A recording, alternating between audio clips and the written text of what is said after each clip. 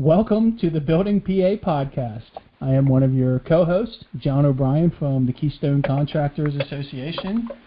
And as always, I'm joined by Chris Martin. Chris, how we doing? Doing great today, John. Hi, everyone. This is Chris Martin. I am with Atlas Marketing, and we tell stories for people who build things. And what a great segue into our topic today, because we're talking about building things from a design perspective. What do you say, John? Shall we? Yeah, absolutely. Yeah, so, 2020 is the year of COVID-19, and, Building PA is the construction industry's podcast in Pennsylvania, and you can't escape the topic. It's everywhere. It's changing the way we operate in life, the way we social distance, the way we interact with family, friends, relatives, you name it. And we're going to learn today how it changes the design industry. So I'm really excited to talk about the topic, but I'm probably more excited to have my good friend I haven't seen in quite a while, Chuck Parker, is our guest today from Stantec. Hey Chuck, how's it going? It's going well, John. Glad you asked. Good. Yeah. So I met Chuck probably over 10 years ago, maybe closer to 20. Chuck was a member of the AIA MBA Joint Committee in Pittsburgh. It's a committee that was comprised of 10 architects, 10 general contractors. I was the staff that was assigned, and I swear I owe you guys money. You Chuck, the architects and the GCs, you guys gave me so much education on the industry. I came in with zero information on the industry, and I just thoroughly enjoyed those meetings, those monthly meetings. So before we jump into the topic, I just wanted to say thanks. Chuck has since moved on, and he now lives in Philadelphia. Still working for the same firm, Stantec. So you want to just touch on yourself first? Maybe let us know how life's going in Philly. Is it any different than Pittsburgh? It's probably a little more upbeat than McCandless, I would imagine. Yeah, a little more, John. Yeah, Yes. and it's when people ask, I was in Pittsburgh for 55 years, and they say, how does Philly compare? And I say, in a lot of ways, it's very similar. There's just a lot more of it.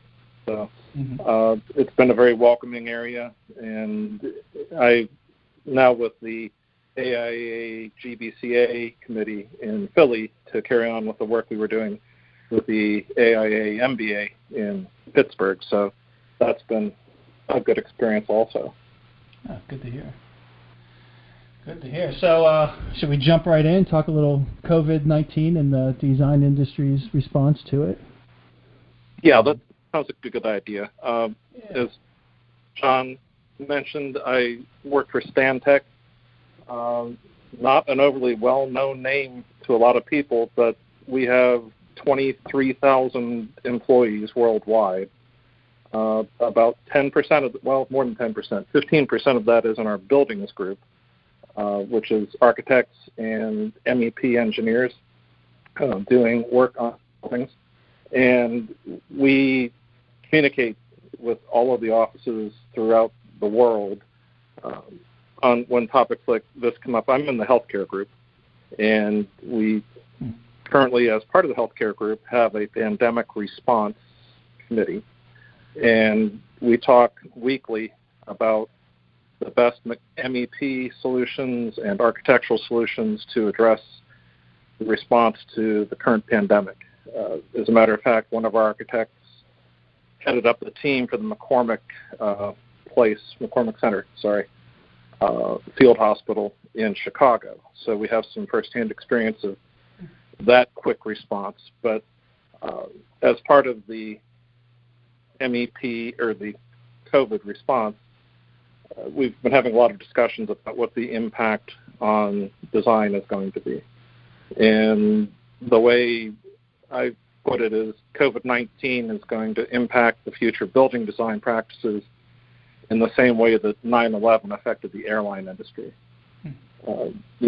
So I think it's going to be just like we used to be able to go up to a gate and wave to somebody as they're getting on a plane, and now there's all the security and everything you have to go through to to get, and only a passenger can get to a departing gate. We're going to see a lot of those kind of impact, I think, on the way things are designed and built. The two of the main is we've had this stay-at-home order from Governor Wolf, the work-from-home protocols. I think we're all understanding social distancing is going to be one of the most important features of life as we go forward. Also, touch surfaces are going to be something that we're much more acutely aware of. That's, we wash our hands because of the fact that we don't want to transmit the virus from something we've touched to either our mouth or our nose or our eye or someplace where it can get into our system. So as far as the social distancing goes, there's going to be less dense designs. The little bodega on the corner that has shelves that are 3 feet apart and 10 people crammed into a little space, I think is going to be a thing of the past. I can't see how something like that's going to survive. But just as we've seen with grocery stores and Walmarts and Costco's, the one-way traffic through a store, one entrance in, one exit out, markings on the floor to keep your distance, wider aisle spacing, has got to be part of the way that we design going forward, just to make sure that we're maintaining appropriate social distancing. And then, oh, I'm sorry. Yeah. No, go ahead, John. No, I was going to say, you mentioned earlier your specialties in the healthcare industry. How is healthcare changing due to COVID-19? Well, we've talked about that with some major health systems here in Philadelphia and actually, around the world. And what we're finding is what the CDC has told us is that if a patient isn't generating aerosols, coughing, or being intubated where there's a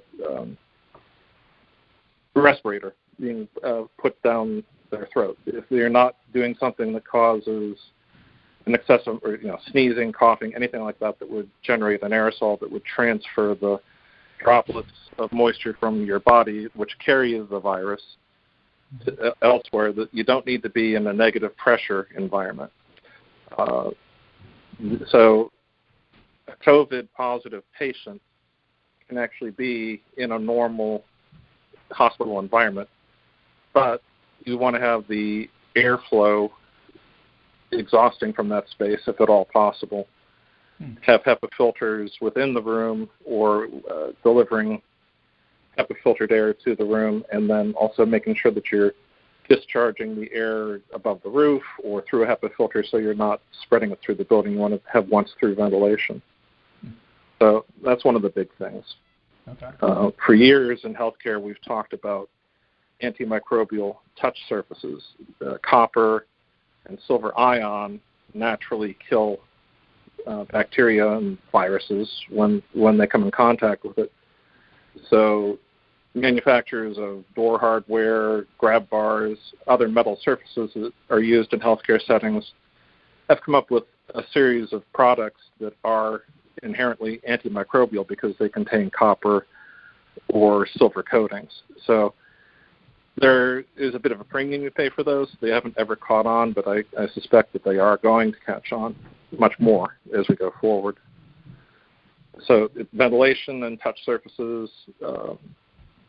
We use a lot of automatic door operators in healthcare simply because of the amount of traffic, but also to help with keeping things a little cleaner and helping patients in wheelchairs. Mm-hmm. So I think that's another healthcare practice that's going to find more widespread use, is a lot more use of automatic operators. Okay. But as far as social distancing, that's not really an issue as far as the overall design, is it? I'm trying to picture hospitals. I haven't been in one in a while, thank God.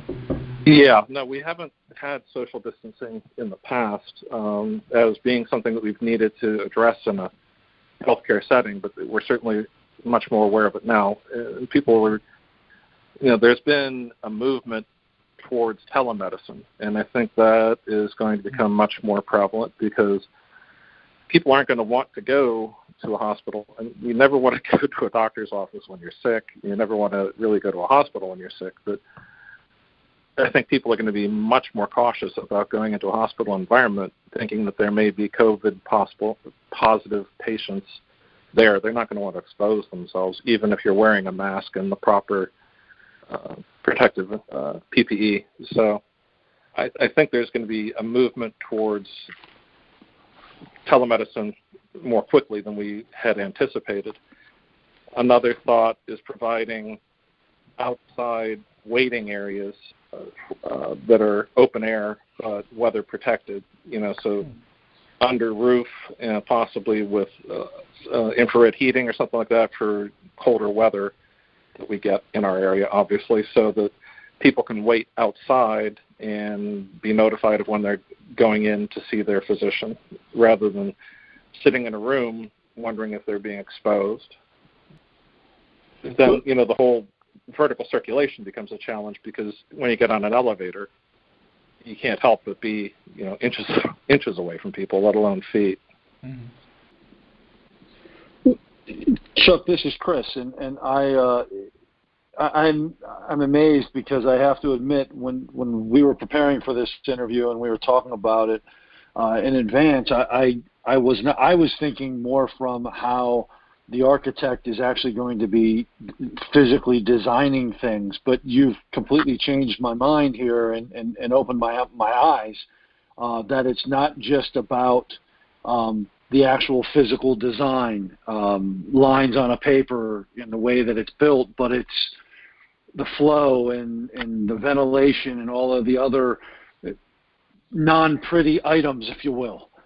Right. So it's kind of interesting from that perspective. But can you talk a little bit about how you see this changing the architect's skill set, if at all? Well, yeah, I think it will, because we're going to want to be choosing materials that are more easily cleaned. It's less wood, because wood can absorb moisture, and as the finish wears off, it can have bacterial growth that gets embedded in it, and just surfaces that are more easily cleaned. I don't know that it will necessarily change the amount of outside light that we're letting into spaces, because that's not really something that this is going to impact. But I think less soft surfaces, less carpeting, more hard flooring surfaces, which then is going to have an impact on acoustics. So it's going to be interesting to see how all that plays out. You want to have something that's easily sanitized, but you don't want to have it be institutional. In healthcare for decades, we've worked towards getting into a more hospitality type setting to make it more appealing for patients to come into the space. So you don't want to get back into that sterile, hard surface, institutional kind of appearance. You still want to have it be an appealing visual. So, but I would say definitely away from fabrics for the most part, and other soft surfaces that can hold viruses and promote growth of bacteria and viruses. Mm-hmm. And that obviously has an effect on the design. So the architects are going to have to be more creative, really. And do you see that trickling down to the manufacturing aspects as well? Not to get away from the subject, but yeah, no, you're right. I would certainly think that we're going to have to come up with some new materials that are visually pleasing and perform well acoustically, but are still antimicrobial. So, yeah, I certainly see it as having an impact on the products that we use. And I do a lot of work with pharmacy designs, and there was U.S. Pharmaceutical Convention has come up with new standards for drug compounding in hospital pharmacies and, retail pharmacies too. But what they're looking for is no cracks and crevices in the surfaces. That would promote, to make them easier to clean, and so that you're not promoting the growth of bacteria. So, a highly textured, dry stacked stone is going to be interesting to see how we address it there. Because that's somewhat of a porous surface, and it has a lot of crevices in it that are not easily cleaned. So, one of the technologies that's out there is an ionized hydrogen peroxide. Hydrogen peroxide is very effective at killing viruses and bacteria, and there are systems that they use robots for in hospitals that come and do a fog. And actually, if you've seen television coverage of the sterilization of subways and public spaces all over the place, you'll see that they're spraying a fog, and that, I believe, is probably hydrogen peroxide. And that's in a vaporized form. But if you go to the ionized, it's not a mist like that. It's actually just a concentration of hydrogen peroxide within the air, and it's very effective at cleaning. So I see that as being one potential for being able to be a system that's functioning constantly within an occupied space that will help to keep it more sterile and allow us to still use some of the traditional materials that we've been using. Yeah. Just don't drink it, right? Yeah, exactly. Yeah. Don't drink the Lysol. Yeah. Don't drink the hydrogen peroxide. Yeah. So I couldn't resist. I apologize. That's okay. We're talking today with Chuck Parker with Stantec, and he's helping us understand the design ramifications of COVID-19. And I have one last question for you, Chuck. How long do you think that this element of design change is going to last? I think it's going to be something that we're just going to live with. Just, like the security, my analogy at the beginning with 9/11 and security at airports, that it's going to become a way of life. It's the same thing happened with energy efficient design. Once there's a consciousness raising, it just becomes inherent in our design tools. And I think this is going to have a long-term, if not permanent, influence on what we do going forward. And then you had mentioned about a task force or a committee within, and that committee was within your company, correct? Within Stantec? Right. No, we have a call once a week, and we include our offices in Australia and Great Britain, Canada, across the U.S., and it's representatives from each of our healthcare offices that are, like me, a little more technical-minded, and we get together and discuss what we're finding as the approaches so that we're coming up with a shared corporate knowledge of how best to address the challenges we're coming up with. And then that shared knowledge, is that currently being applied in the field? And if so, how's the field architect and the construction team, how are they responding, and any feedback? We've used it with a couple of health systems here in Philadelphia. I was mentioning the McCormick Center in Chicago. There's a couple Canadian emergency bed alternative sites that have been designed using the principles that we've been discussing amongst ourselves. So there's a lot of acceptance by the construction industry to just get it done, like there always is. Contractors understand that they're warriors in this campaign, just like the healthcare workers, that we've got to make sure that we keep the public safe, and it's been a good collaboration between us and the contractors. Mm-hmm. Yeah, the overall theme and the reoccurring message I keep hearing from contractors is, we got to be patient. We got to make sure our owners know this, our architects, engineers, subcontractors. There's a lot of new safety protocols, so patience is extremely important. We got to get it right. We can't hurt anyone. So I'm sure you guys are seeing that too. With more changes and more protocols, it slows down the process, which is a good thing. Normally slowing down a project is not always considered good, but in this instance, I think it is good. So no, I agree, John. Yeah, moving in the right direction. Definitely. Yeah. Are there any major changes or major items that are being pushed internally when you have this global committee? Anything that's really important in Europe, maybe not so important here, and vice versa at all?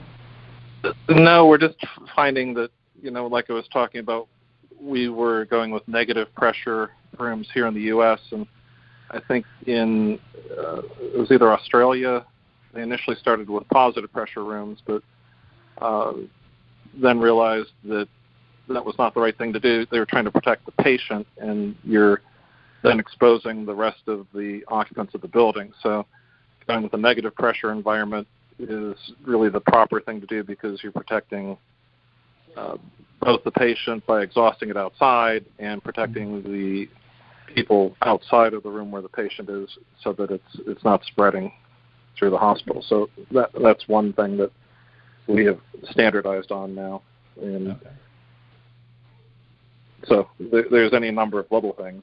We could sort of go on forever, but yeah, we do share our knowledge and try to come up with the best approach. That's awesome. That's a great approach. And as always, it's like I said earlier, close to 20 years I've known you, and you continue to educate me. So thank you, Chuck. Anytime, John. Yeah, this session was very, very informative. I enjoyed the discussion. Keep up the great work. Chuck, I'll add that you've opened my eyes too, so it's not just John that's learning today. So thank you. Thanks for joining us. Well, thank you for the opportunity. Absolutely. Good. With your healthcare knowledge, we could have you on from time to time, and you could continue the educational process. Yeah, I'm happy to talk to you anytime. Awesome. Thanks, Chuck. Good. Thank you. Well, Chuck, thanks for joining us on the Building PA podcast. Episodes are available at buildingpapodcast.com and on all of the podcast players across the internet, the interweb, if you will. So feel free to download, share with your friends, talk us up, tell everyone how great it is, because we think it is too. So thank you very much for today, and we will talk with you soon. Stay safe. Thank you. Thanks, Chuck. Thank you.